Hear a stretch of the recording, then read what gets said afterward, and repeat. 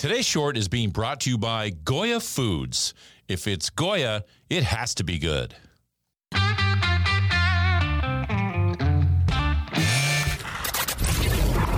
Your daily game plan for success. It's Sachs in the Morning. Steve Sachs. Hey, good morning. Steve Sachs here with Sachs in the Morning. And today is Monday, December 26th.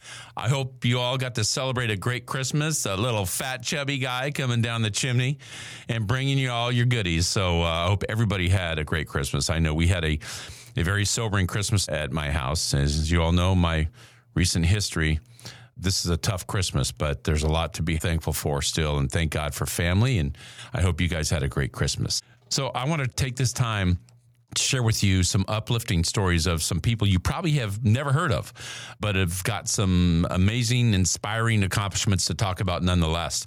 So the idea is to get in your right mind and prepare yourself to accomplish something great in 2023. Now, as we look ahead to the new year, I want to ask you, how often do you let fear and thoughts about obstacles stop you from chasing your dream?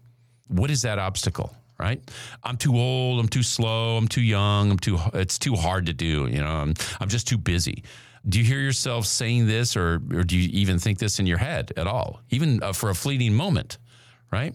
Do you take an obstacle and add the word to it, TOO, and turn that obstacle into an impossibility? Then you take it and throw it in a box with your dreams and wrap it up in a nice little package, and it goes right down the toilet. Well, this week, I'm going to tell you about these three stories who people said that my obstacles aren't to anything. And today's story is about a man named Giuseppe Paterno. And I found this story on Udera.com. So this is about an amazing man. But why am I talking about Giuseppe? Well, because this year in 2022, he became the oldest man in Italy to graduate with a master's degree at the age of 98. No, he's not like 30 or 40 where some people think, wow, why'd you wait so long? This dude's 98 and he got a master's degree, okay? That tells me something about his love and passion. He's already the oldest man to get a bachelor's degree in 2020 when he was a spry 96, but now he went on to get more. Giuseppe had always loved to read and to learn even at a young age, but he came from a poor family in Italy at the age of 20. He served in the Italian Navy. And by the time he got out of the service, he was married and needed to support his family, so he got a job as a railway worker. Giuseppe told The Guardian, being able to study has always been my greatest aspiration, but my family wasn't able to pay for my education. We were a large family, and we were very poor. Now, you might be asking yourself, why in the world would a guy go to college when he is in his mid-90s? Well, you wouldn't be alone in thinking that, and Giuseppe said people would ask him all the time. He said, quote, my neighbors used to ask, why all this trouble at your age? But they couldn't understand the importance of reaching a dream, regardless of my age. A dream, didn't think about that.